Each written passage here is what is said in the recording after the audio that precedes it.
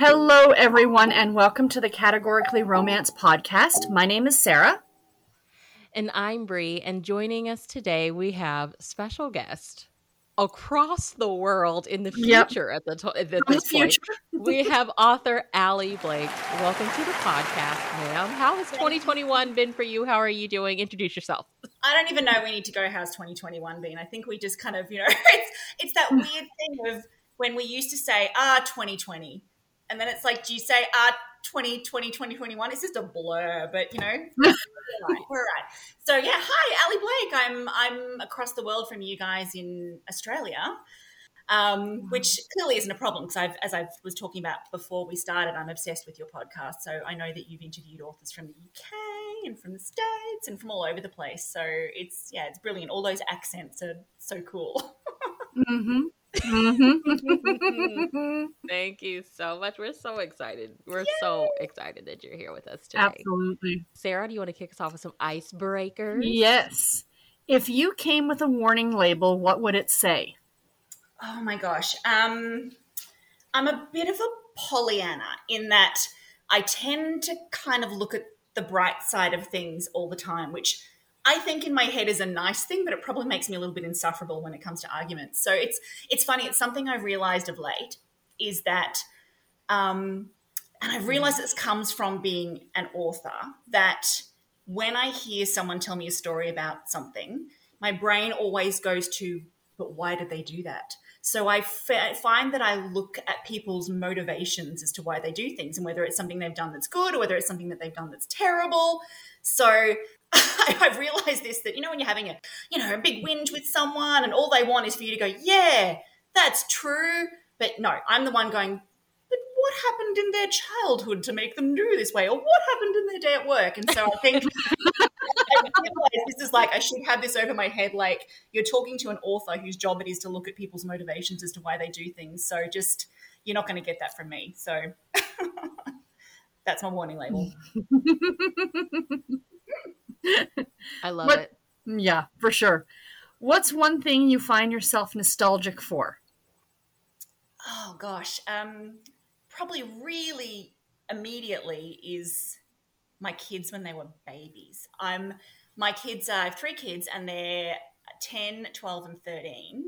And I've kind of come to this realization that when they were little, it was great that I had them so close together. I had 3 in 3 years because the nappy stuff gets out of the way quickly. All the kind of sleepless nights got out of the way quickly. But now that they're heading into high school and teenagerhood, and you can kind of see this roller coaster of them zooming out of the house, it's like suddenly that's all going to happen really quickly as well. So I'm really in that, looking at, when Facebook memories come up and it has pictures of cute things when they were babies, and it's just doing my head in at the moment. So I'm done. I'm not having any more kids. I'm completely happy that our family is complete. But oh my gosh, I'm going through one of those. I understand why people have, that late in life kid when, the cuteness factor of looking back at those baby pictures. Yeah. Really, it's a real thing for me at the moment. So I'll have to see the book. It'll have to go into a book, and that's how I'll exercise those demons. There you go. If you could time travel, would you go to the past to meet one of your ancestors or to the future to meet your descendants?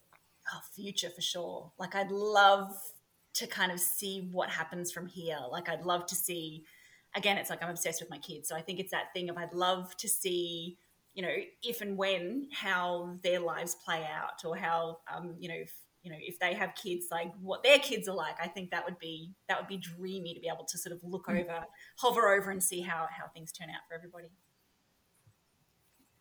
Mm-hmm. Oh, that would be awesome. On your website, you write that one of the things you love is binging on Netflix. What was the last thing you binged watched? Oh gosh.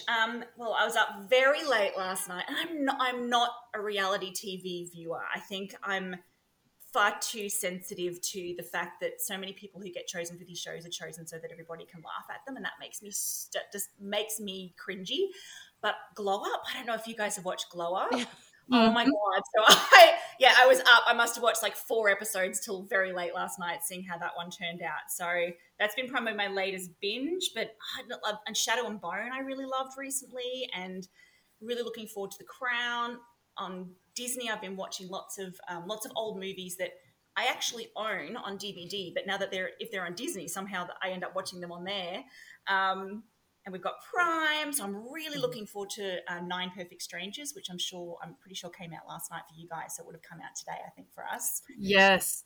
Really, the book, I love the book, Australian author, and it was filmed here in Australia, so very much looking forward to that one. We love romance origin stories. How did you become a romance reader? I think it's funny. It's like I see all of these little kind of moments and parts from my history and my family history that just like embedded this in me. So my mum was a romance reader, and she told me stories about how Mills and Boons are a really good size when you're up at 2:00 in the morning and you're feeding a baby and you can actually hold them in one hand. And so she used to read Mills and Boon constantly when she was feeding me. So I think it's like infused into me from that.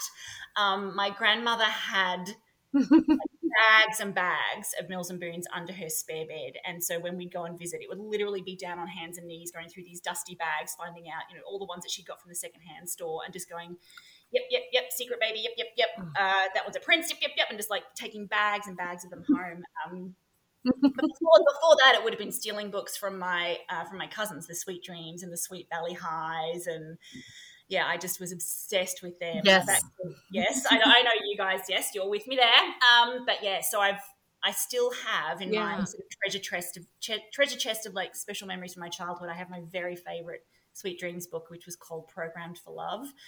And I honestly think the kind of books that I write now are informed by the stories that I really love, the particular stories I love. By that.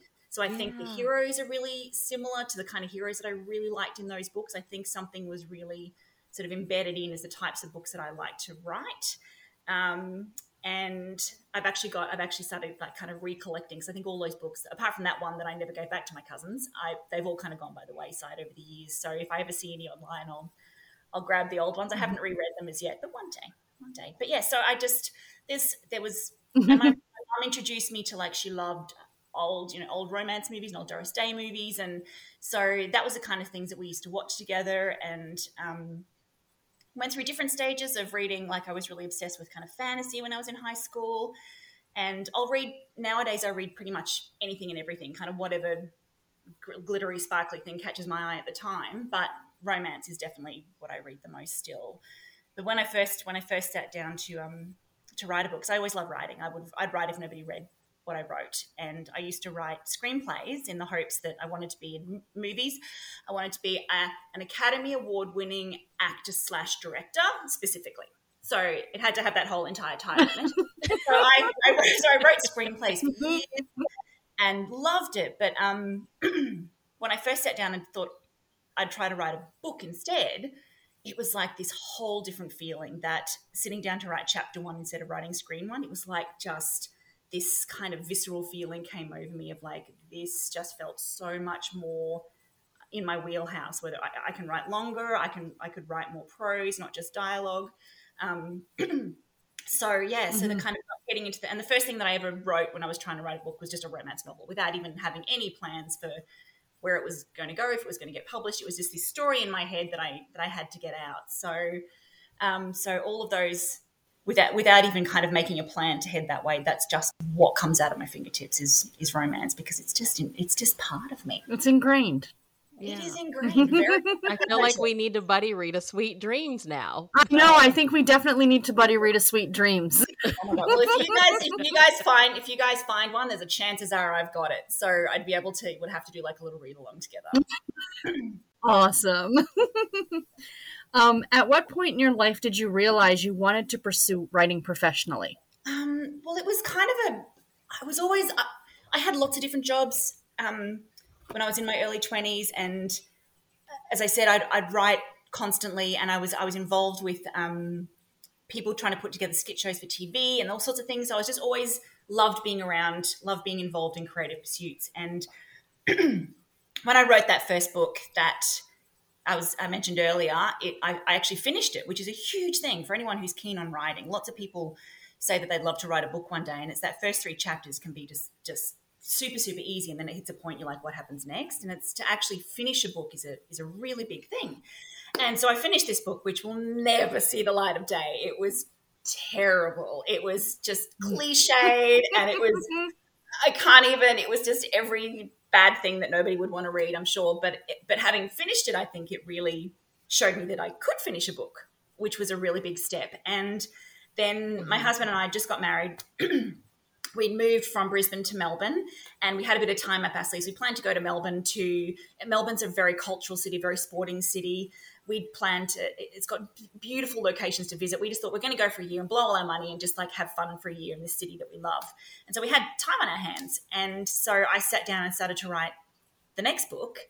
And that one there, I think I'd learnt from the first one. I'd kind of learnt that's the stuff that I don't want to do. But there were bits in that first book that I thought, I actually really like that. When I read it back, it makes me laugh, or it makes me feel tingly, so I kind of had learned what I did wrong, but then I also learned some parts of what I thought I did right. So again, sat down to kind of write another book, not really having any plans to do anything with it. It was just this compulsion that I had to do. And partway through it, I just sort of thought, what do you do? Like, how do you sell a book to a publisher? It was a romance novel. It was definitely a romance novel, and still having read Mills and Boon sort of on and off for years, it was one of those things that I'd dip into and become obsessed with for a while and then move on to being obsessed with something else, because that's how my brain works. And so I knew, I sort of thought that was the first place I looked at. The Mills and Boon website and went, how do you sell a book to Mills and Boon? And they're great. And lots of publishers are clear about this now, but Mills and Boon have always been brilliant at making it really clear how you go about submitting a book to them and what they're looking for at the time. So it was super easy to go on it. So this is the kind of thing we're looking for. This is where you send it. This is the name of the person you send it to. So I'd sort of hit a point with this book where I was most of the way through it, and I just thought, actually, I think there might be something here, but if I could, let's just go through the process for the fun of it. So I'd sent in the first, I think I'd sent in a proposal, which just gave a bit of a synopsis of the book, and the first 3 chapters as well, because that's what they were after at the time. And many, many, many months later, by this stage, I'd been writing. I'd actually joined up a couple of romance writing forums where I got chatting to other romance authors or hopeful romance authors in Australia.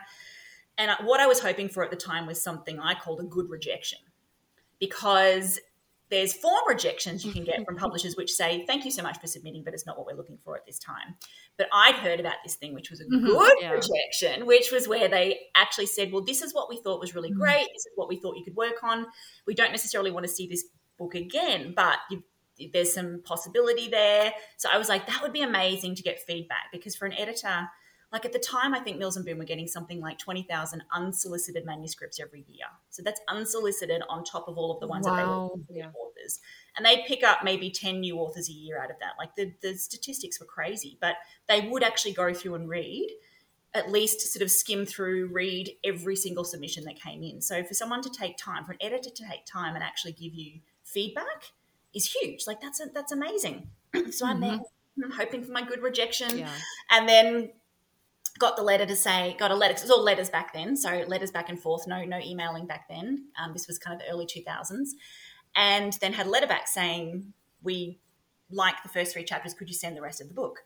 I was living in Melbourne. I was going to the footy. I was going to the snow. We were doing all the fun things. I hadn't finished the book. So it was like panic stations of like, oh, okay, I've got to actually finish it now, which I gave myself, a good couple of months to finish it to a point where I was happy with it as I could be, and then sent that off. And it's a long time in publishing. So then it's months and months and months later that I had an email at this stage, I think, saying, this is not an offer to buy, but would you be willing to make some revisions on it? And this was just suddenly getting serious. It was like, how did I suddenly get to this stage? It was very exciting and very nerve-wracking. I had no idea what to do. And again, I said I met a couple of people online who were great with advice of like, this is serious. This is very, very cool. Like, really take your time to do the work properly, because, this is an opportunity a lot of people don't get.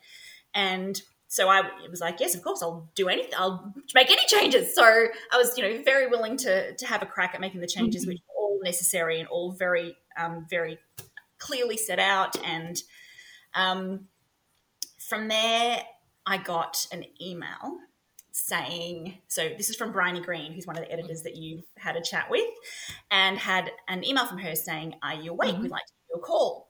So I got this email at early on Saturday morning because their timing's like you and I. It's like for them, it was like late Friday afternoon, but by the time I got it, she would have already gone home. So this is like Saturday morning. I woke up and went, I've got this email, but she's now gone home for the weekend. So the whole weekend, I'm just like in absolute of like, she might just be ringing for more revision. She might be ringing to say thank you so much, but no thank you. Like there's no guarantees with any of this. So it was really late Monday night by the time the phone rang, about 10 o'clock Monday night. By that stage, I was like, no fingernails. I was just a wreck. And then the phone rang and my husband answered it just to be like, it's super cool. I'm like, I'm not even answering the phone. And then brought it over to me. And, you know, Bryony being Bryony was just so delightful. I'm like, so how are you and what's the weather like? And asked all these kind of small talk questions while I'm just there going, put me out of my misery. And then she said, we love the book. We'd like to buy it. It was just nutty. Like I still remember every single moment of that. I remember what I was wearing, where I was sitting. I remember what was on TV. It was just the coolest thing. And after that, I don't remember anything else of the conversation at all because it was just a blur. So at the end of it, I said, everything we've spoken about today, would you mind sending it to me in an email? Because I can't remember any of it. She was like, yep, she'd been there before. She knew exactly what I was going through. So, but yes, so that's how I went from being a big romance reader to the first thing that's just naturally what came out of me, to being ridiculously lucky to sell the first book that I'd submitted. So, which is nutty. Timing, luck, all of those things come into it as well, that what I had written was just what they were looking for at that exact time as well. So, you know, thank you. Yeah. News, fairy dust, I'll take it. Oh. So was that the Wedding Wish? That was the Wedding Wish, yeah. So that one there okay, so that one released in January. Yes. So that was January 2004. So that was, and then after that, you had Marriage Material. So yeah, how did that come about? One thing I do probably remember from the phone call, we talked a little bit about my writing name and things like that, but we also talked about, and I think this is something that's really good to know for people who are keen on writing, is within that very first phone call was, we'd love to buy this. What else do you have? Because when a publisher buys an author, they're not just looking to buy a book, they're looking to buy a career. They're looking to buy someone they can help develop over time. And then when people say discover you 3-4 years later, there's a backlist to go into, which is what, as readers, we love. Like when you find a new author who has 5 or 6 books behind them, you're like, bonus, that's just, you know, that's the best. So, so I sent them a couple of little ideas that I had that very politely was told were not what they were, not necessarily ones that I would particularly want to follow through with. But it's funny. It's like that first book, you can spend your whole life writing to a point. And then the second book, it's like, so you deliver something in 6 months or 3 months or whatever you decide is the right amount of time to start from scratch. So it's a whole funny thing. So there's a whole like second book syndrome is a really common thing, that the first book, you can sell it, but you don't know why you sold it. It's like, what about it was hit the money? So, yeah, the second book was a really funny one. So, and I'm kind of difficult, and this hasn't really changed over time, in that for a brand like Mills and Boon, and for readers of romance, we love tropes, we love hooks, we love to know. That's a cowboy book. Great, I love cowboy books. That's a secret baby book. I'm so not into those. So it's like the branding of those tropes and hooks is a really important thing, because romance readers tend to be voracious readers, and so they can kind of make decisions really, really quickly on the information that they're given. So most of my books tend to be just a story that comes out of something that I think sounds fabulous and amazing, but don't tend to be as hooky or tropey as a lot of the other ones. So my hooks tend to be a little bit more off to the side. So this one here, it ended up being about a divorce lawyer, and the hero was the client on the other side. So the very first time they meet, he's getting divorced and he's the opposition person, which is just, you know, as a second-time writer, setting myself up for like a bit of a challenge, like how do they get out of this one? And that hasn't really changed over time. It's my muse, who is a real thing, who sits here he's male and he's a devil, and he wants what he wants. And if, I've got to follow down that path if I want to get anything done. So I blame him. For anyone listening who has yet to read a Harlequin romance or a Mills and Boon Forever True Love, how would you describe the line to them? It's funny. It's like I've been writing for them, as you said, since 2004. So it's, heading on to 20 years now. And there's part, and over time things have, shifted and changed a little bit, but really at their heart, things haven't changed since back then, which is that something I was told a long time ago, and none of these are sort of hard and fast rules, of course, but that you'll often find that Harlequin Presents books are about the hero, or that's kind of the focus, whereas Harlequin romance books, the focus is sort of more on the heroine, which, again, not hard and fast. But I think that walking a mile in the heroine's shoes has always been quite a thing for the Harlequin romance books.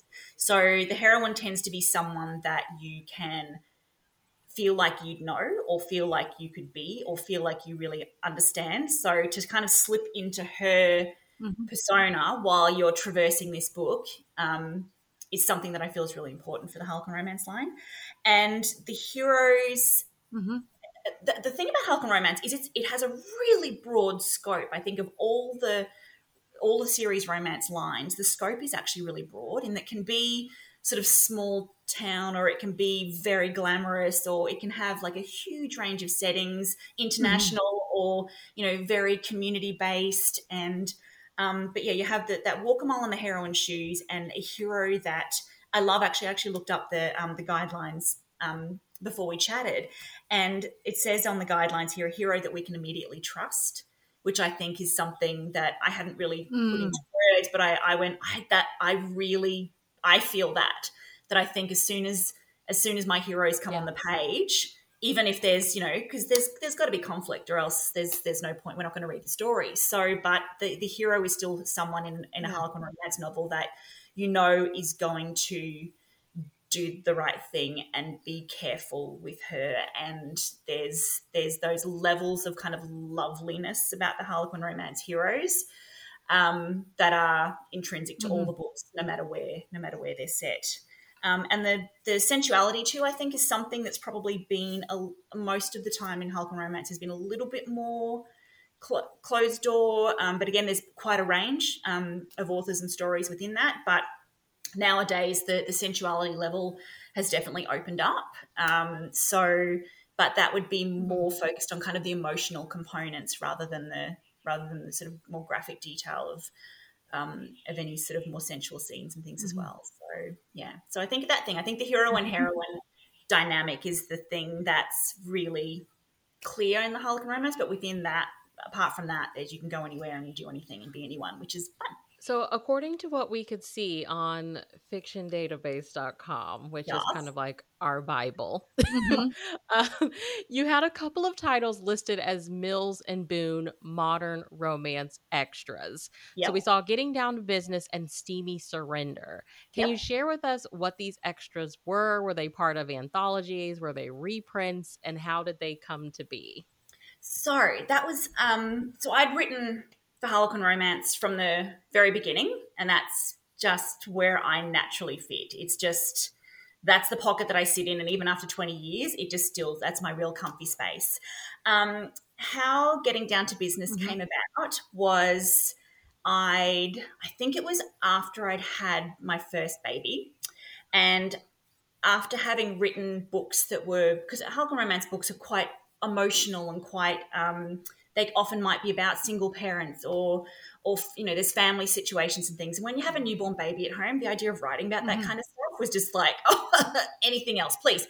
And so I started writing something that was kind of more young, fun, like early 20s, no thoughts of family, no single parents. I just had this idea that was completely outside of that, and had a new editor at the time because Bryony was away on maternity leave. So it was a new editor. I think I just had a baby and I was trying to write my next book, and I had this idea, and I'm quite good. My brain's I'm a bit scattered. So good chance I have undiagnosed ADD. And so I can very easily write 2 books at a time, 3 books at a time. And so I was writing a romance novel, but had this idea and thought, I'll write down the notes with this other idea, and gave myself a couple of days because it was just really couldn't get it out of my head. And I ended up writing 25,000 words in about 3 or 4 days.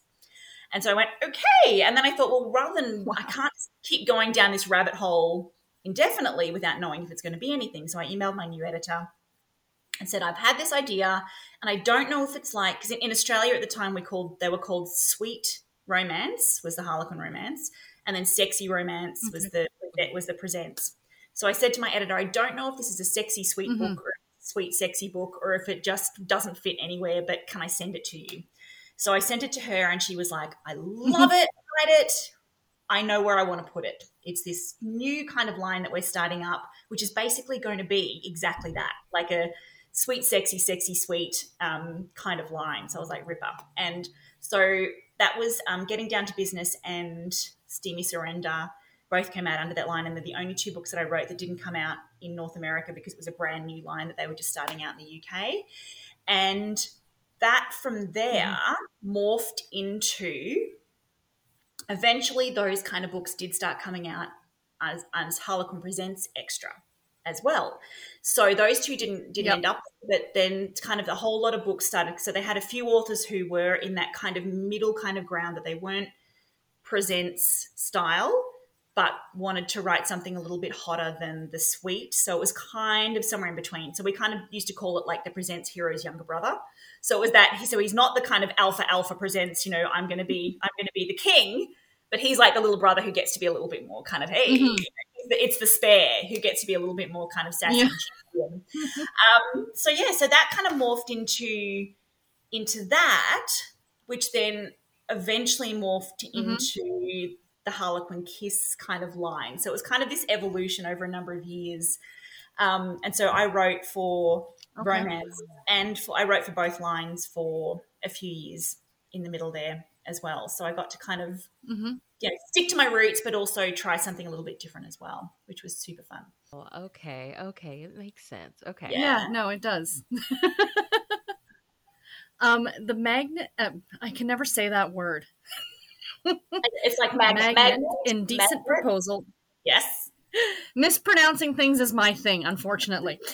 Released in 2008 under Harlequin's Presents Mills and Boon Modern line, on top of 3 Romance Forever titles you published that year. How did writing Presents Modern happen? Yeah, so it was, I think, things from that the Modern Extra books, so those kind of sweet, sexy books, they kind of morphed into that, that little Presents Little Brother kind of thing. So I think the books did change to become, they definitely weren't Presents novels. There's you guys know, you guys are readers of Presents, you know that there's a really specific level of kind of sensuality and drama and melodrama and excess and all of those things which make Presents so popular. Whereas the Modern Extra and the Presents Extra tended to be kind of, they'd skew a bit younger, they'd skew a bit more kind of sexy, sassy, which really suited a lot of us, a whole bunch of us who were writing for that line, who it just suited us to a T. So I think there's almost like those kind of harking back to the old sort of the Temptations, or the a little bit, you could have a bit more rom-com in them as well. So because there was no kind of place for that within any of the series lines at the time. So, but yeah, The Magnate's Indecent Proposal, however that's pronounced, was one of my absolute, one of my reader favorites, one of my bestsellers. That one there was a book that I think I wrote and tore apart, and it was just a really tricky book to write. But when it came out, everything about it kind of fell into place, and it won the Romantic Times Award for Best Presents for that year, which was just nutty. Oh, wow. Yeah, which was so cool. But it's one that I still have a real soft spot for. And something I think when I mentioned earlier about my muse who doesn't like, tropes and hooks and things, I'd be perfectly happy to write any kind of trope or hook if it came to me. But had these 2 characters meet in the very first sort of opening page or 2 where they were, it kind of shows its time of about 10, 15 years ago, that they met in a restaurant, a cafe, where you weren't allowed to take your phone into the cafe because people in the cafe hated people being on their phone. So you had to kind of like check your phone in at the counter. And when they came to get their phones, the 2 of them had the same phone, accidentally went home with the wrong phone. So a bit of it meet cute. And then they're not together that.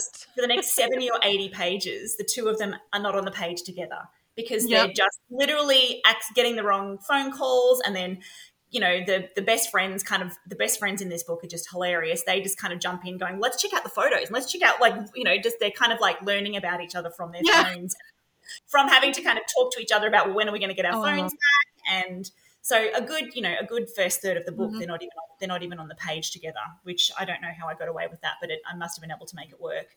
Considering the whole point of the series romance, especially because they're so tightly written, it's like the hero and heroine being on the page together is so important because the entire story is about the evolution of their relationship. So not having them on the page, but still being able to have their relationship kind of move and shift and grow was so much fun.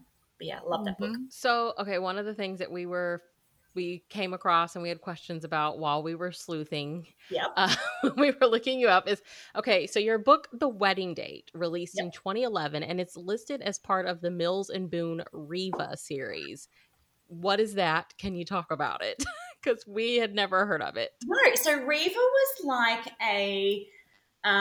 again, kind of the next step in that same kind of evolution here. So Riva was, I think it only came out in the UK, and they actually had category books. I know you guys, people who don't have video on, but I'll show you guys the cover here. So this is the Riva here, where they took a bunch of those modern extra presents extra books and released them in a kind of single title format. So that way they were able to sell them in not with the series books where they have the series book stands. They actually had them in a different part of the bookstores to try to get different kind of readers who might love those kinds of books but don't actually know that they can find them within those series stands, to find the books another way. So I was lucky enough. There was a handful of the modern extra books that were chosen to come out as Riva. So they got this really pretty, which is such a UK thing. I love the cover on that. So cute. It's just that's why I love it. Yeah, it kind of reminds me of the Duets covers. Yes, see, and it's that same, that kind of trying to find that place to have that rom-com kind of feel within the series. So yeah, which is just what I love. Yeah, that was fun. Oh, they're fun. This one had a different title in America as well. So, which I think is really interesting. So most of the time when the books come out, they have the same title all through sort of English-speaking countries.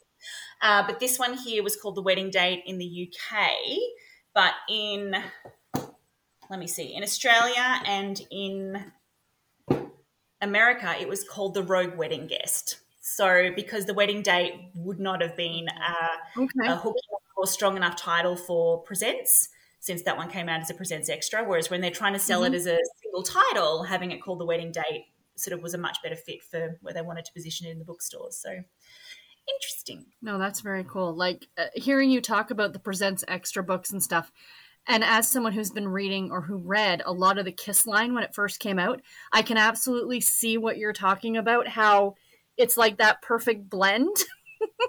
Which is probably why I loved the Kiss line so much. But how did you start writing for that line? For Kiss? For Kiss. So I'm trying to think which was my first Kiss book. So again, it was part of that same kind of evolution from those modern extra books. But when it turned into Kiss, it definitely had more of a rom-com kind of mandate to it. So it was just... It was a really free kind of free-for-all. If you have a wacky idea for some absolute hilarious, crazy kind of setup, just let us know and we'll let it happen. Was it The Secret Wedding Dress? The Secret Wedding Dress, another absolute favorite of mine. So the hero in this one is just... Okay. He's just a bear of a man. Oh. I was very much into True Blood at the time, so it was like Alcide from True Blood was may have been slightly inspirational in the writing of that one. And but oh my gosh, the Kiss line was one where the authors who were writing for it too just felt so blessed and so lucky to be a part of it, because it was just, we all loved each other's stories, we loved each other's books, the personalities of the writers were just, they were cracker women just writing these books, so much fun.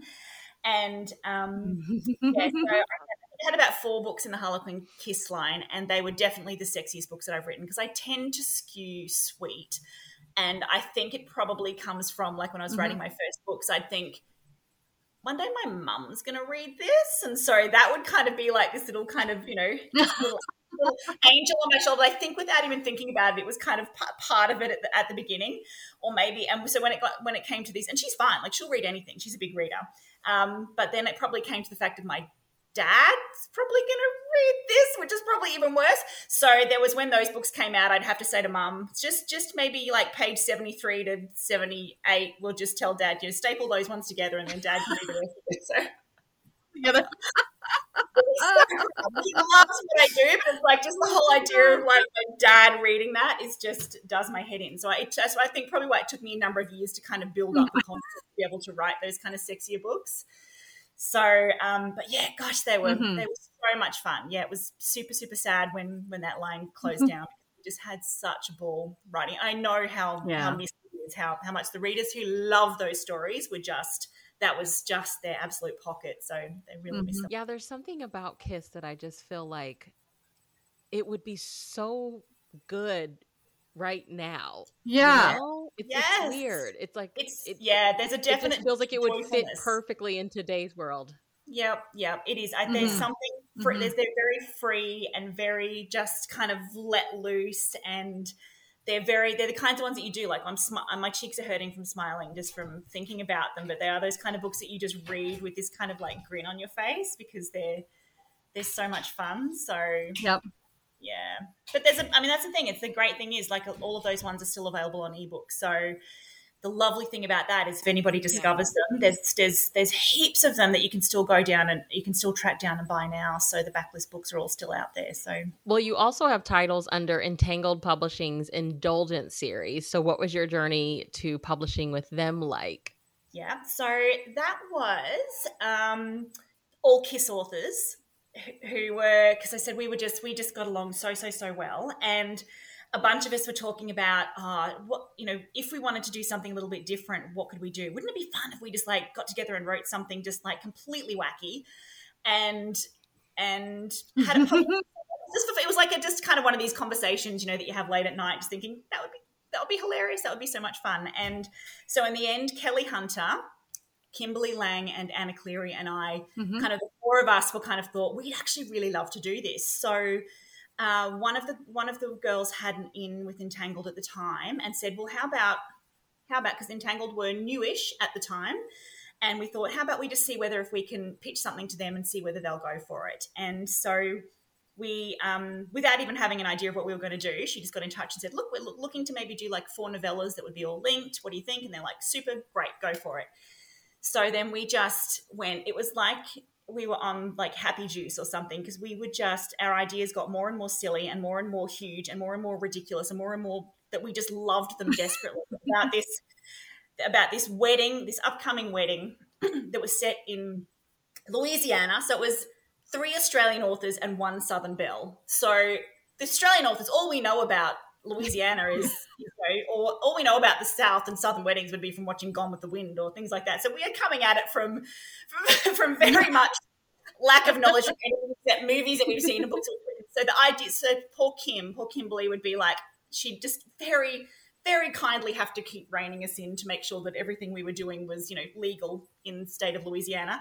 And so we had, it was set on an upcoming wedding. So Honey Moreau, I think, was going to marry Brent Delacour in the big Southern wedding of the decade.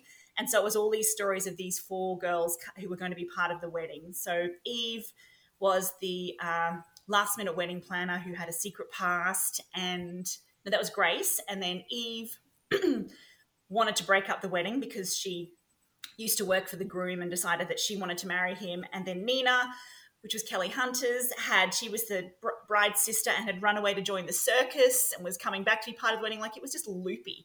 And then my book was the last one about Pippa, who was the groom's high school girlfriend who had also been friends with the bride, was coming back into town. So it was going to like gossip. And the name of the book was When Honey Got Married. So each of the titles would kind of finish off that title. So the whole series was When Honey Got Married. So it was like when Honey got married, Nina tempted the Lord, and when Honey got married, Grace felt the heat, or like it was sort of all of the stories. And I had When Honey Got Married, Pippa bared all. So kind of the titles all kind of finished it off, and then I wrote a little epilogue at the end of it, which was When Honey Got Married, and then at the end it was and Honey lived happily ever after. So she got her own little story at the end of my book as well.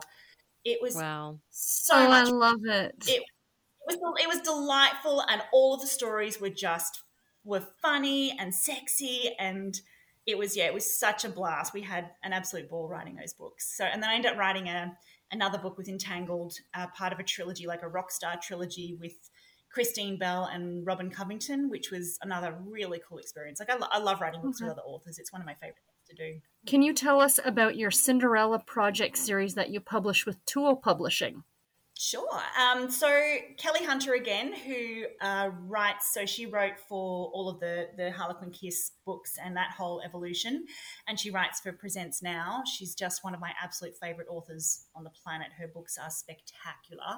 And when Truly first came about, it was, again, conversations between authors with pipe dreams, saying, oh, wouldn't it be cool if we could do this? And so a bunch of authors had said, wouldn't it be cool if we could? It was kind of around the time that's, self-publishing and kind of all these new publishing houses and ebooks, when that was all starting to become a thing. And they said, wouldn't it be cool if they're prolific writers. They wrote a number of books for Harlequin a year, but had time that they thought, well, I've got time to write more. What else could I do? So they decided to self-publish a connected series of books and created Truly Publishing to do that. And from there, those books did really, really well. They loved it so much, so they opened it up to other authors that they knew and said, if anyone else is interested, or we might contact you if we think there's a book that would fit a certain program. And so Kelly Hunter was one of their initial editors. So she'd gone in as an editor and contacted me and said, would you be keen on doing something for me? So I was like, yeah, totally. Let's do this. And so she wanted she had an imagining of books about honeymoons, whatever that meant to you. So it can be a book that's set during a honeymoon, or a honeymoon can be in the background. And so I had this idea about a girl whose best friend had just become a travel agent, so wasn't very good at it, and so booked JJ, the heroine, onto a cruise holiday late one night over many cocktails, said, let you be my first client, go on a cruise, you need some time off because it's life, and books her on a cruise, but the cruise ends up being a cruise for over 70s on their second honeymoons. So you've got all of these like grandparently types on their second honeymoons, and then you've got JJ, who's like 24 and like brilliant. So she becomes like a kind of bit of a mascot of the cruise, and the hero he's in charge of kind of recreation activities. He's like an ex-sporting star who's sort of in hiding on this cruise. And so all of these secondary characters, all of these, grandparently people are desperate for JJ and Kane to get together. So they become like these fairy godparents who are like doing everything they can to try to like get these two kids together. So it becomes they become involved in the whole thing. And yeah, it was delightful. And I loved it so much that Hazel, who was one of the septuagenarians, who was just the very unpolitically correct, very, very wealthy, very, very sure of her own position in life, decides that she was so amazing at helping JJ and Kane get together that when she comes home from the cruise, she's going to start her own dating agency, in her mid-70s. So too much time on her hands, too much, love of herself and her abilities. So that's where suddenly I had all these other ideas of like the kinds of stories that could branch off from there. So this one book, Kiss Me Quick, ended up becoming, second book was Love Me Tender, and the third one, Tell Me True. And so all of those ones are set in this Cinderella Project is the name of the dating agency that Hazel starts up, which is just, her ideas are all very, very 1950s kind of ideas of how a woman should, go about catching a man. Just terrible advice that she gives. So it's also like the couples get together despite her rather than because of anything that she actually does to help them. So yeah, real sort of sweet rom-com sitcom series and I have visions of it being like a TV series too. So if anyone out there is listening thinking that this sounds like a good idea for a TV show, I think that I have visions of like just, there could be like the couple of characters that you ship over the course of the season, and as well as all kind of each week there could be a different couple gets together. And so I see it as a TV show. So just putting it out there in the world. So let's chat your most recent release, The Millionaire's Melbourne Proposal, which is the romance between Nora and Bennett. Can you share how the romance between these two came to you? Well, most of my books tend to start with a really kind of small seed of an idea, and usually that kind of meet cute. So the way that they first come together on the page, that's all I know when I first start a book. And then I'll just sit down and just chapter 1 and just start writing from there and see what happens. So sometimes it might come from like a working title or a lyric from a song or something that I just kind of think, I like the sound of that. So this one started out with The Girl Upstairs, was this kind of idea that I had of this kind of the girl upstairs, how the girl upstairs becomes the girl downstairs. So I kind of imagined her living upstairs in this kind of, 2-story duplexy type place, and he'd live downstairs and whatever would ensue from there. So in the end, the girl upstairs lives in Melbourne and the boy who I imagined living downstairs lives in London. So for basically the first half of the book, they live in 2 completely different countries because Nora is living in a house with Bennett's adopted grandmother, and when the grandmother passes away, she leaves the house to Bennett, and Bennett has no intention of ever coming home because of life reasons, conflict. And Nora is just stuck there. So she's stuck looking after this house, doesn't want to leave the house alone. She's ready to move on, but can't leave the house until Bennett comes home and does the right thing and takes on his responsibilities. And so that's her determination, is basically to get Bennett home so that he can clear up whatever issues he had with his grandmother before she passed, since she's passed away, just to kind of, come up with closure and be able to move on and feel like she can move on with the rest of her life. Except as she's doing all the convincing, she and Bennett start to grow feelings for one another across the airways. It was super fun. We absolutely love Nora. She has her own business called The Girl Upstairs, and in chapter 1 she describes herself as footloose and fancy-free, but we learn she is also someone who has experienced a lot of broken promises. Was there anything about Nora you hoped would resonate with readers? I think I love a heroine with moxie. I love a heroine who, no matter what's happened in her life, just kind of is able to pull herself up and go, I'm going to wake up and I'm going to face the world no matter what. And Nora is just the epitome of that. She's someone who came from a sort of a rougher background where she was basically, for all sorts of reasons, told that she was too much or she was not enough. And so has had to kind of pick herself back up so many times. And by the time we meet her, she kind of, it's almost like she's held together with, sort of sticky tape and staples and blue tack and whatever else she can do to kind of, keep herself held together. But she presents to the world like a ball of sunshine, because that's part of her armor, or part of her sort of weapon of keeping people at bay, is just to be constantly helpful and happy and but never make kind of really deep connections. Because the idea of wanting home or wanting connections when so many of those things sort of failed for her when she was younger is just too much to ask for. So her absolute sort of determined effervescence I found just so bittersweet and so heartwarming and really joyful to write. And I think having Bennett, who is quite stoic and quite sort of solid, feet on the ground, he's also a natural helper, but in a way that would be more kind of quiet behind the scenes. But when he, his whole life is quite grey where he is, and quite kind of dank and grey. And he does very well for himself, but he doesn't have much furniture in his house because, again, it's like, sort of his idea of putting down roots and having a home is a bit messed up because of his childhood as well. So when he meets this sunshine girl, it's like, no matter how much he'd try to keep out the sunshine, she just blasts him with it to the point that he starts to thaw and he starts to warm towards her. And yeah, watching that kind of, I really enjoyed the kind of feeling that sort of changes in her, where she starts to get rocky, knowing that no matter how much sunshine she blasts at him, he can see through her. He can see through it. And for him, it's like just watching him thaw was just, really enjoyed.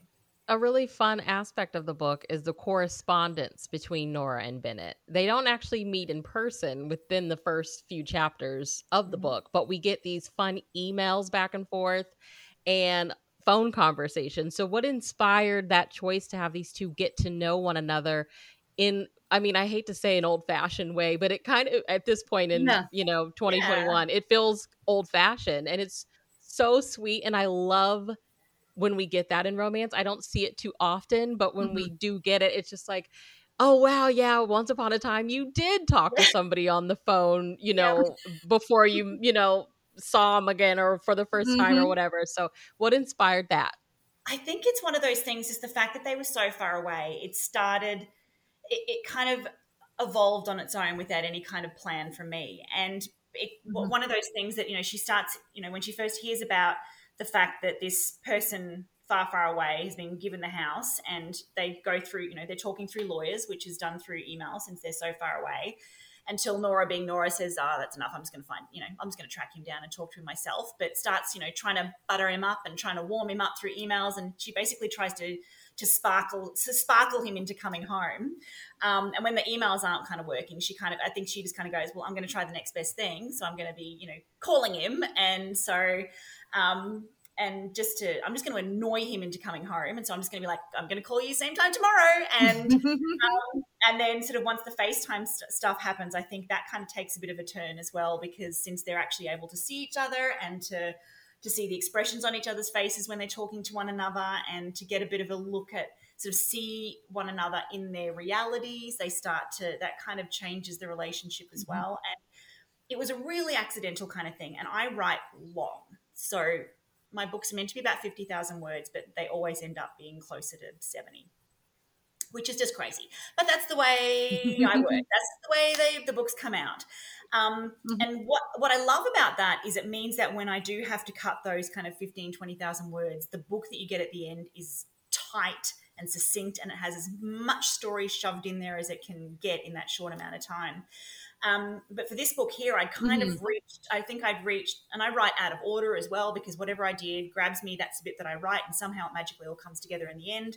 But I'd hit a point where I realized I was getting close to the word count, and I thought it's like 25,000 words in to this 50,000 word book, and they still haven't been together. They're still not on the page together. And I thought, well, either I'm going to have to get rid of all of that, or I'm going to make that conscious decision to go, it's a book in two halves. So I literally had one file for the first half of the book and one file for the second half of the book, just to go, I'm going to make sure that this book gets to halfway like this before Bennett gets on a plane and comes home.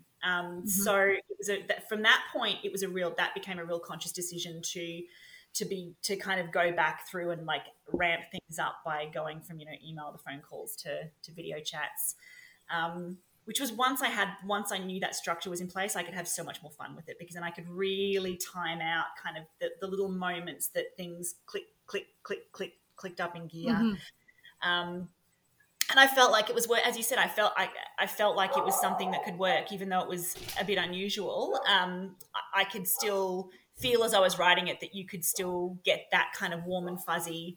You could get those feelings, even though they weren't actually on the page together. Yeah. It was almost more intimate, the fact that it was kind of two of them and oftentimes it was like, if it was Bennett in his house and he's come home after work and hasn't even turned the lights on because he's so tired, so he's just sitting in the dark, and she's sitting in a sunroom at her end where it's nice and dark, and so there was something kind of intimate about it, even though they weren't even in the same space, which was really lovely.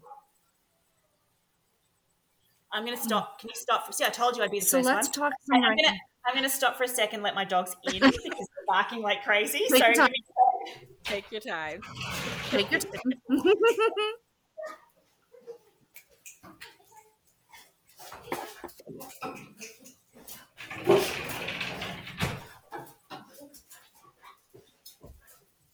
Working from home. Thank you. Oh, no problem. Let's get into some writing questions. So, Early bird or night owl? What time of day do you feel most productive with your writing? That's changed over time for sure. So when the kids were really little, I would basically be mum all day long. And then as soon as they were all in bed, I would get in the car and drive to a library that was open late or drive to a late night cafe and sit down and write for a few hours at night. And my favorite time of doing that was there's a cafe near where I live, or it's about a 15-minute drive where I live, which is famous in the city that I'm in for having a fake Eiffel Tower. It's like a mini Eiffel Tower, and underneath is this cafe that's open 24 hours. And it's owned by an Italian man, and it's frequented by lots of Italians. So I would go there in my, exhausted mumness and turn up and sit at a table. And it got to a point where I'd be there 3 nights a week. And by the time I'd get there, they would have my white chocolate macadamia cookie and my latte just come out to me as I arrived, because I would always buy the same thing. And then there would be like a table behind me of gentlemen speaking in Italian to one another while I was writing. So it was like very inspirational.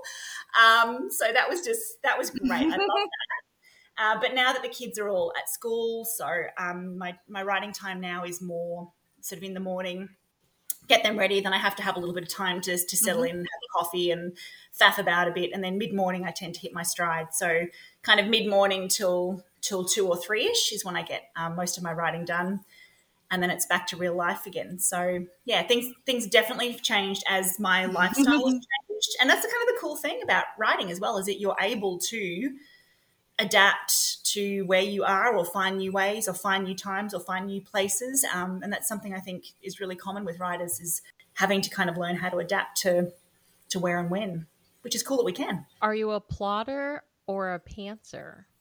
Pantser for sure. So as I said earlier, just all I start with is a tiny little idea, and I'm so lucky, having been with the same editor for so many years. So Bryony and I are still together, and she bought my first book, and I feel so grateful that there's sort of trust in me that if I say, it's a book about a train boyfriend, and that's it, and it'll be like, and then things happen and things go wrong and things go right, la la la, and then she'll be like, great, sounds awesome. And so and I write out of order, and I'm all over the place, and it all comes together in the end. But the only time I've really had to plot something out is a few years ago. I was given this amazing opportunity by an advertising firm who were their client was a winery, and so they were putting out a new sparkling rosé, and it was kind of after 50 Shades of Grey, and they'd had this idea of having a romance author write a journey on have a fake Facebook page about a girl called Arabella Rose, which was the name of the new sparkling rosé that was coming out. And they decided to call it 50 Days with Rose, and wanted to follow this girl's journey on kind of a big romantic journey for 50 days. So they hired me to write 3 posts a day about her. She's decided to head off to London and Paris and have these kind of romances along the way, but the whole time there's kind of this overarching kind of will they, won't they with a particular guy the whole way through it. So it was just the most amazing experience working with this really brilliant advertising agency in Sydney. And for them, it was something like they'd never done anything like it before. And for me to have to kind of come up with a concept where I could literally map out, I had to really plot out kind of the arc of a romance novel, but spread it out over Facebook posts, which were only, 2 lines long. And every now and then they had images too. So it was this massive thing that I really had to think out what's going to be all of the different kind of plot points along the way that are going to give it sort of ups and downs and have a conflict. And I really had to plot it out for them to trust that it would work, and as well for me to be able to then kind of shape out the story really clearly over those 50 days. You can still find it too. So if you go on Facebook, it's 50 Days with Rose. So facebook.com/50 Days with Rose. And if you have Apple products, I think you can actually download it as an ebook as well. It was a blast. So that was my one time. It was really fun. But apart from that, I just fly by the seat of my pants. I hope that the little muse dude turns up. Helps me along. So you mentioned that you do write out of order when you start to write for the morning. Do you read over what you've written before, or do you just go ahead and start writing? I tend to go ahead and start writing because I can get really bogged down in the reading. I could rewrite the first page anytime I read it. So even once a book's been published, I could easily go in and change 10 things. So it's much better for me just to kind of know where I'm at in my head. I'll either have like a little note, because I use Word to write. So I have a little note there that says current bit. And then, so I know if I kind of search for current bit, I can find where I was at the day before. Or I'll have thoughts during the, if I'm writing during the day and I'm thinking about the book as I go about my life, there'll be little kind of like notes of like, oh, what about this? What about this? And I can just go in and start writing something completely new from those ideas as well. So the less going back, the better for me. So my first drafts tend to be very bitsy and very messy, but it all magically comes together in the end. I think that's kind of the magic of books, is when you read a book, you honestly have no idea how it happened, that it could have been. Most lovely, great books read like they were written in one sitting, that someone just sat down and went, once upon a time, la, la, la, la, la. Whereas the way and some people do, some authors I know they will not write the next word until the one before it's perfect. So they want it to be a really clean first draft as they go. And I write all over the place. Some people I know plot intensively, 20, 30 pages of story notes. They interview characters. They do all sorts of things before they start. I unearth all of that as I go, because if I knew all of that, I'd feel like I'd written the book and it wouldn't interest me. I like the surprise. I like the surprise along the way. Like one of my books, which is A Mother for His Daughter, which was set in Italy. I have a thing for Italy, as you can tell. It was set in Italy about a girl who goes to Italy looking for her father, and she ends up meeting a little girl by the Trevi Fountain, and then the little girl's lost and goes help find the father, and the father is the hero, who then ends up sort of hiring the heroine to come and be sort of a nanny for his daughter for a while she's looking for her father. And so it kind of helps them both out of a bind. And in the writing of this book, it's an older book, so I don't mind a bit of a spoiler, but in the writing of this book, I'm writing something about the hero and about the little girl, and he's lost his wife died a while ago, so he's got this little 5-year-old girl who's just adorable, blah, blah, blah.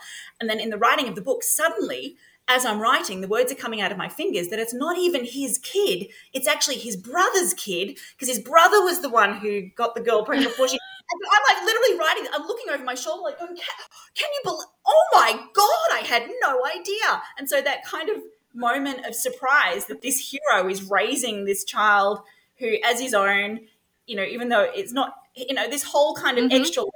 And I'd hope that, considering I had no idea that was coming, that readers wouldn't have seen it coming as well, even though something that the muse knows is there's little clues happen along the way that you can look back and go, that makes so much sense. But I love the surprise of it and hope that kind of feeds through to the reader as well, that they'll get that same kind of surprise in those moments that I had, that I might not have been able to get away with if I knew what was coming. So hence the fact I don't plot.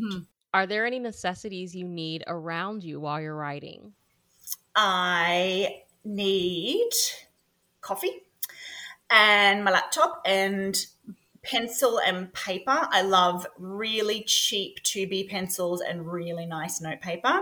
So I have to have that at hand all the time. And my bullet journal, which I adore bullet journaling. And so that always needs to be within reach, whether it gets used or not. It's like a little comfort blanket.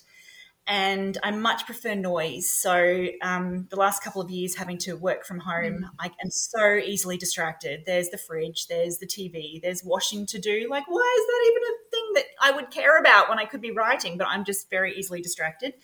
So going out and writing in cafes is my bliss. So being able to, and cafes are patrons of the arts, truly. Like everywhere that I've lived, I've been able to find cafes who are absolutely happy for me to rent a table for a coffee and a bicky. And they're just wondrous places, and all that white noise really helps me focus. So I'd much prefer to be writing at a rock concert than I would be in a quiet room.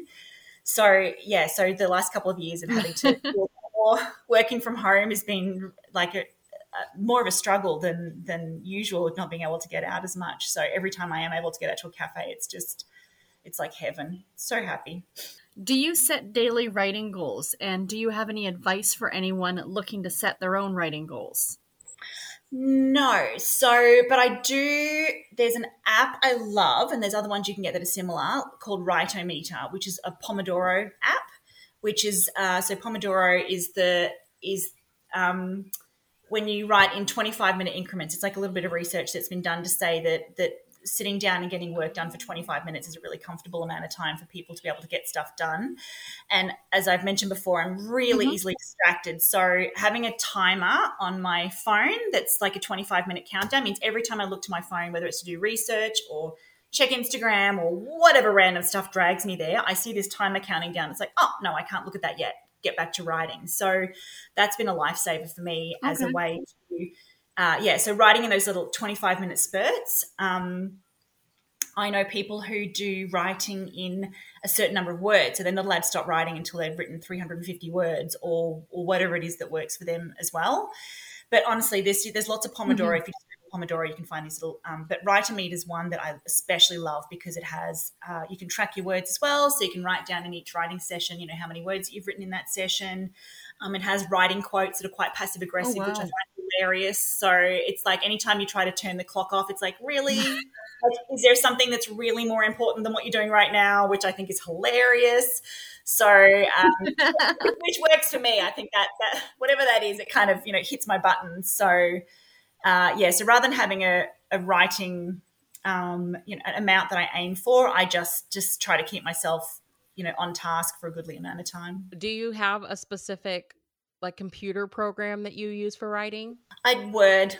I love Word, and I've looked into other ones like your Scriveners and things like that. But over, 20 odd years, I've created lots of my own templates. So templates for when I first start a book, or templates for backstory for my hero and heroine, or there's kind of certain things that I do when I'm sitting. So when I have that tiny little idea, I'll literally just start writing in a Word file, but then bit by bit, I'll have, maybe I need to know kind of I'm imagining what they look like. I'm quite a visual writer. So then I'll have Pinterest pages. And so I kind of branch out from there, but I always start with just, classic Word file that I have set up the way I like it to look when writing a book. And I've stuck with that. I don't really go to paper that much. I'm pretty much just all on the laptop, all on Word.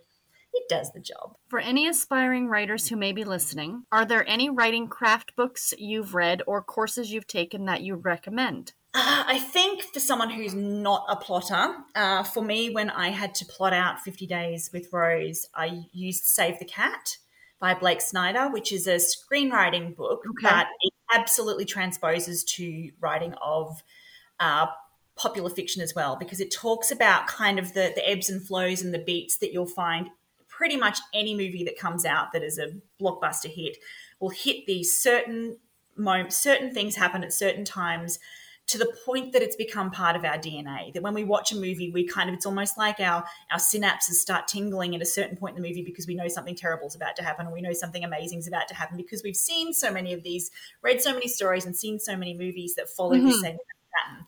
So Save the Cat was a really good one. And whether or not you sort of agree, you don't have to structure a book in any way that, you can structure a book however you want to, but it's something that for me, I've found at the time, if I suddenly found myself in a hole or thought, something's missing from this part, if I went back in and looked at kind of the plot points in that book there, I was like, oh gosh, if I had an up instead of a down here, it would make sense. So that's probably the one that I found the most helpful.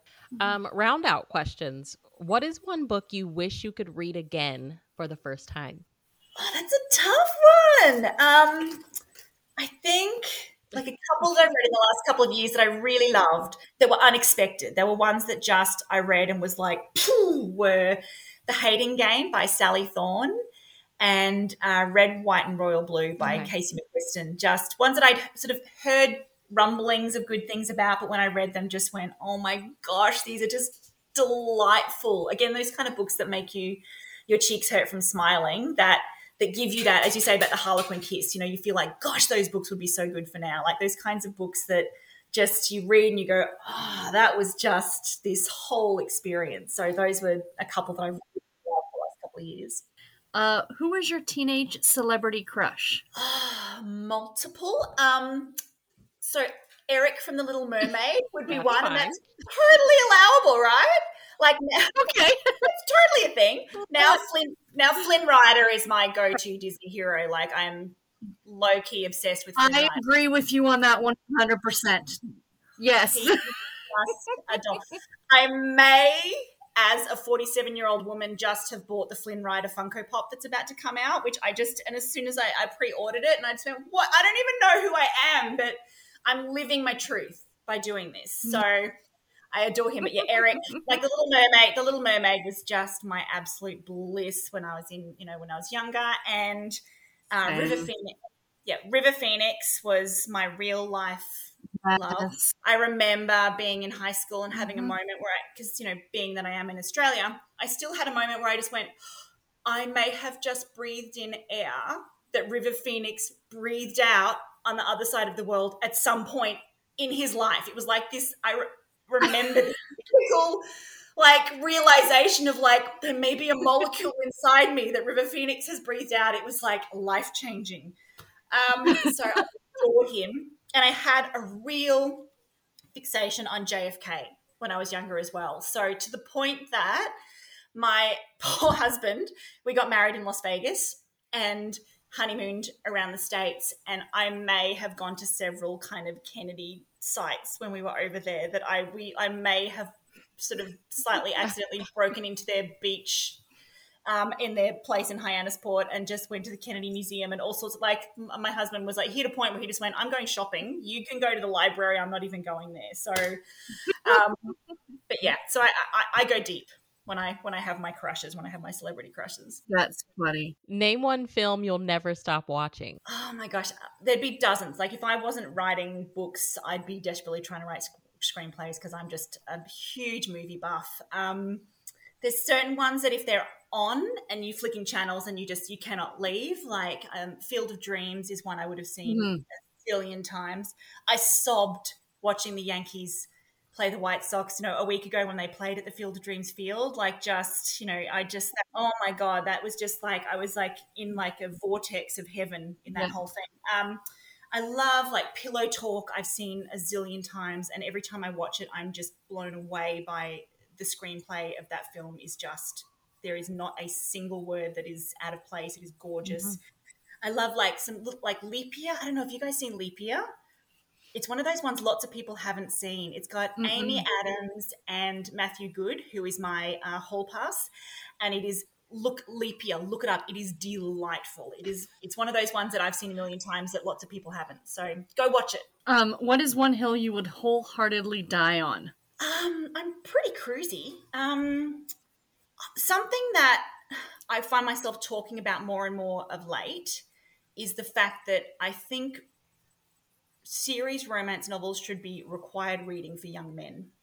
I think that any teenage boy, considering the kinds of things that they're exposed to nowadays, sort of compared to when we were little, to balance that out with reading a Harlequin romance novel would give them so much insight and information and on what it actually means to be in a relationship with a woman.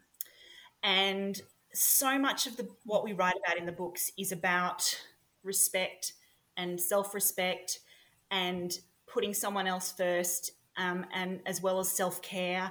It's so much balance. I think by the time you get to the end of a Harlequin romance, for all the ups and downs and the things that the people have gone through by the end of it, it's so much about having a balanced relationship where they're both as important as one another. Their needs are being met. They're both caring for one another.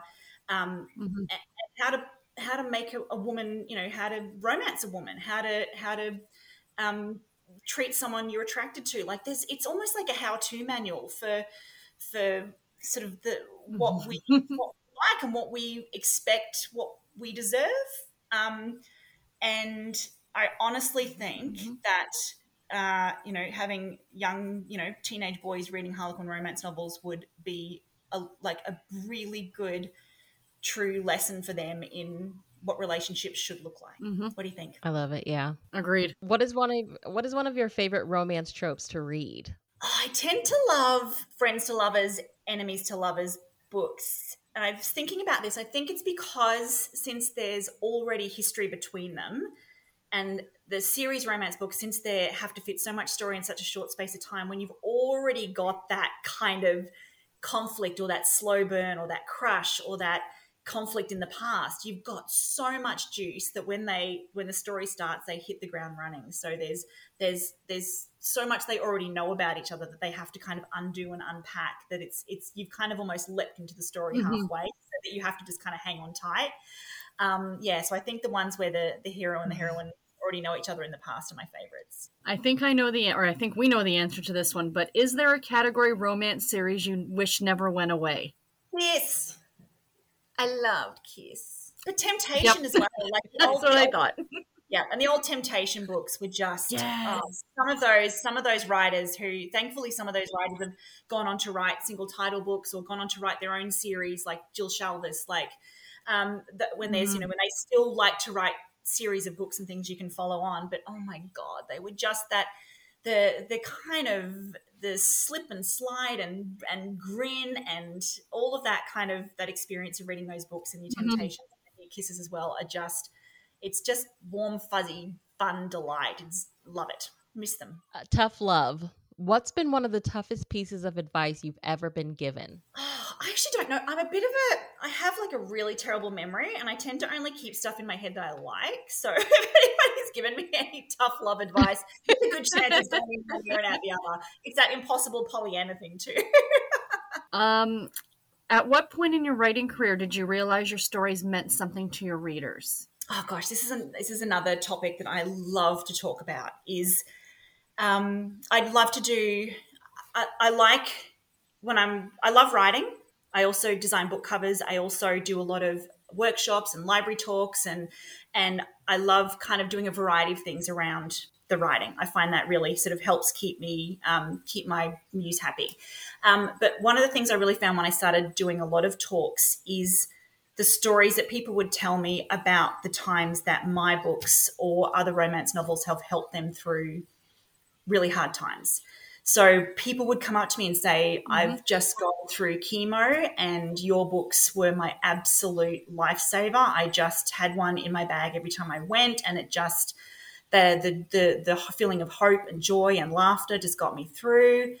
It's just like to hear that kind of stuff is, you're sitting in a little cave somewhere writing a story that you think is delightful and you are so happy to put out in the world, but then to think that has gone out around the world and helped someone, or the stories about people who've, had one lady who'd lost her husband and said that being able to read about kind of romances was able to help her sort of reconnect with that part of her life. And just, oh my gosh. And there's a story, a writing friend from way back at the beginning was a lady called Hannah Bernard. And she had a letter one day from a soldier in Iraq. So this is how long ago it was, who was, I think he might have been 19. And he sent her a letter to say that they were sent care packages over there. So sometimes it would be, food from home or letters from home, but part of the care packages they'd be sent books.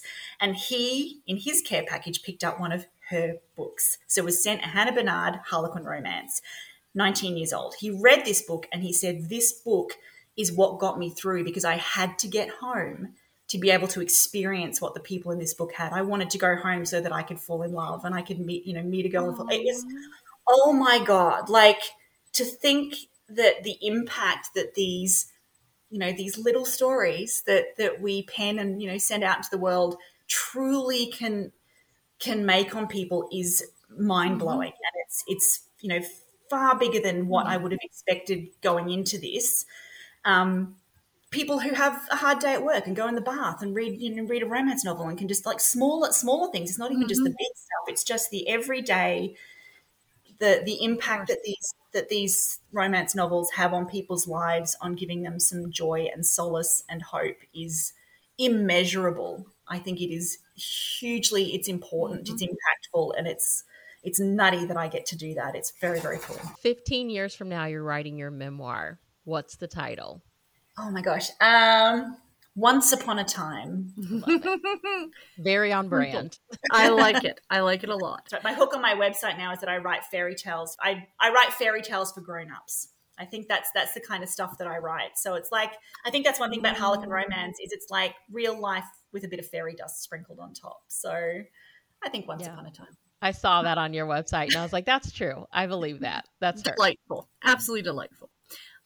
Knowing what you know now, what advice would you go back and tell yourself at the beginning of your writing career? Not a single thing. I think I was really lucky that when I was first writing, it was pre-internet, pre-Facebook, everything you need to find online, pre-advice from people who may be in the same situation you are. Like, I think there's so much information out there, so much white noise out there that you could easily kind of get lost in it and not sort of trust in yourself. So I think the fact that I was writing into a void, I was literally just someone who had read my entire life, had watched a zillion romantic comedy movies, had all of that kind of knowledge of story inside of me. So when I was writing, I was just writing for pleasure, writing things that I would love.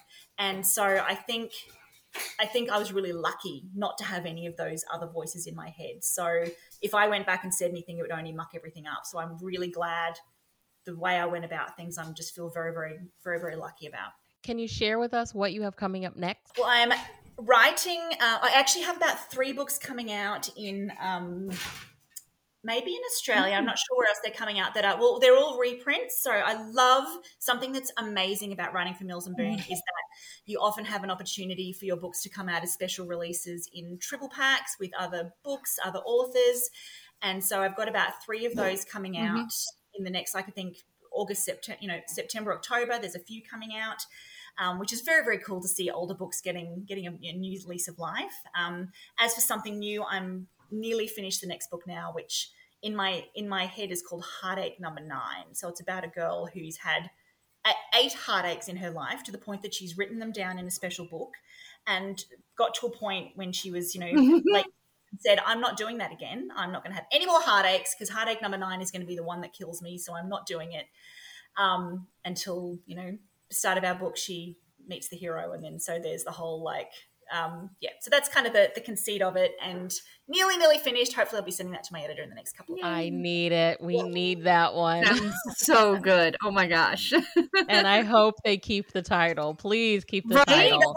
Yes. I love my working titles. My working titles are so important. They're such a touchstone for me. It's like as soon as I open the book and see the working title, it's like I can hear the soundtrack. I can see the colors. It all, really helps me write. And lastly, where can everyone follow you online? I'm kind of everywhere, but I'm mostly on Instagram. I love Instagram. I'm quite a visual person, so I love the photographic nature of Instagram. And so that's at Allie Blake Writer, and I'm on Facebook as well, which may be Allie Blake Author, I think, and Pinterest, and I think I have a Twitter account, but it's only just stuff that comes from Instagram and Facebook. So I'd say Instagram and Pinterest. And I have a few little bits and pieces on YouTube as well, including one of my favorite things is when Honey Got Married. I was lucky enough to have a voiceover artist or a guy who records audiobooks get in touch, and we got talking about audiobooks, and he was asking if the book was coming out, and I said no, and I said, look, I don't even know how audiobooks work. This is from a number of years ago. Talk to me about it, and I'll do an interview with you, and I'll put it on my website. And so he asked whether he could do a little audio snippet of when Honey Got Married, and so I have that on YouTube, and oh my god, it's worth a listen because his Louisiana drawl is just gorgeous. So if you have a look on YouTube, type in When Honey Got Married or type in Allie Blake and just have a listen. It goes for 3 or 4 minutes, and it's life. I love it. We will find it and leave a link to definitely. It. Well, this has been such an honor to finally get the opportunity to speak with you. Please come back. I mean, maybe we need to either buddy read a Sweet Dreams or a kiss novel at this point. You decide. Yes. You guys pick because I'll have it. Whatever you guys find, I'll have it. That would be brilliant. Right. Challenge accepted. Right. The Sweet Dreams are a little difficult for us on this side of the world to find, but maybe the kiss will probably be easier. Easier, yeah. Awesome. I'm so sad that Sweet Dreams, they're not on ebook anywhere. That just makes me sad. I'm republish this series. Now, didn't one of you guys get the Sweet Valley High 10 years later book as well recently? Was that? I did. It's on my shelf. I got it too. I haven't read it yet, but I got it too. It's sitting on my shelf as well. So I bought it the day it was released, which was many years ago. And as one fan to another, just try and there's an epilogue at the back that I kind of went, really? Oh no. Well, I was much more of a Sweet Dreams girl than a Sweet Valley High. So I like the Sweet Valley High, but the Sweet Dreams were mine. Yeah. Well, listeners, make sure you check the show notes. Sarah and I will have all the places that you can find Allie Blake so that you can keep up with her. We will also have links for her where you can find her books via Harlequin's website, Mills and Boon UK, and Mills and Boon Australia, depending on where you are in the world and you purchase your books. Or if you're like Sarah and I and you're in North America and you order from all three, just depending on the covers and the sales, you know? So make sure you check it out. Again, Allie, thank you so much for giving us your time and hanging out with us. You. And we can't wait for you to come back. We're just saying we can't wait for you to come back. Yay, me too. I'm so happy. I'm so happy to be part of this world of yours that I am absolutely obsessed with. So I'm thrilled to be here. Thank you so much for having me. Thank you. All right, everybody. Sarah and I will talk to you in our next episode. Have a lovely day.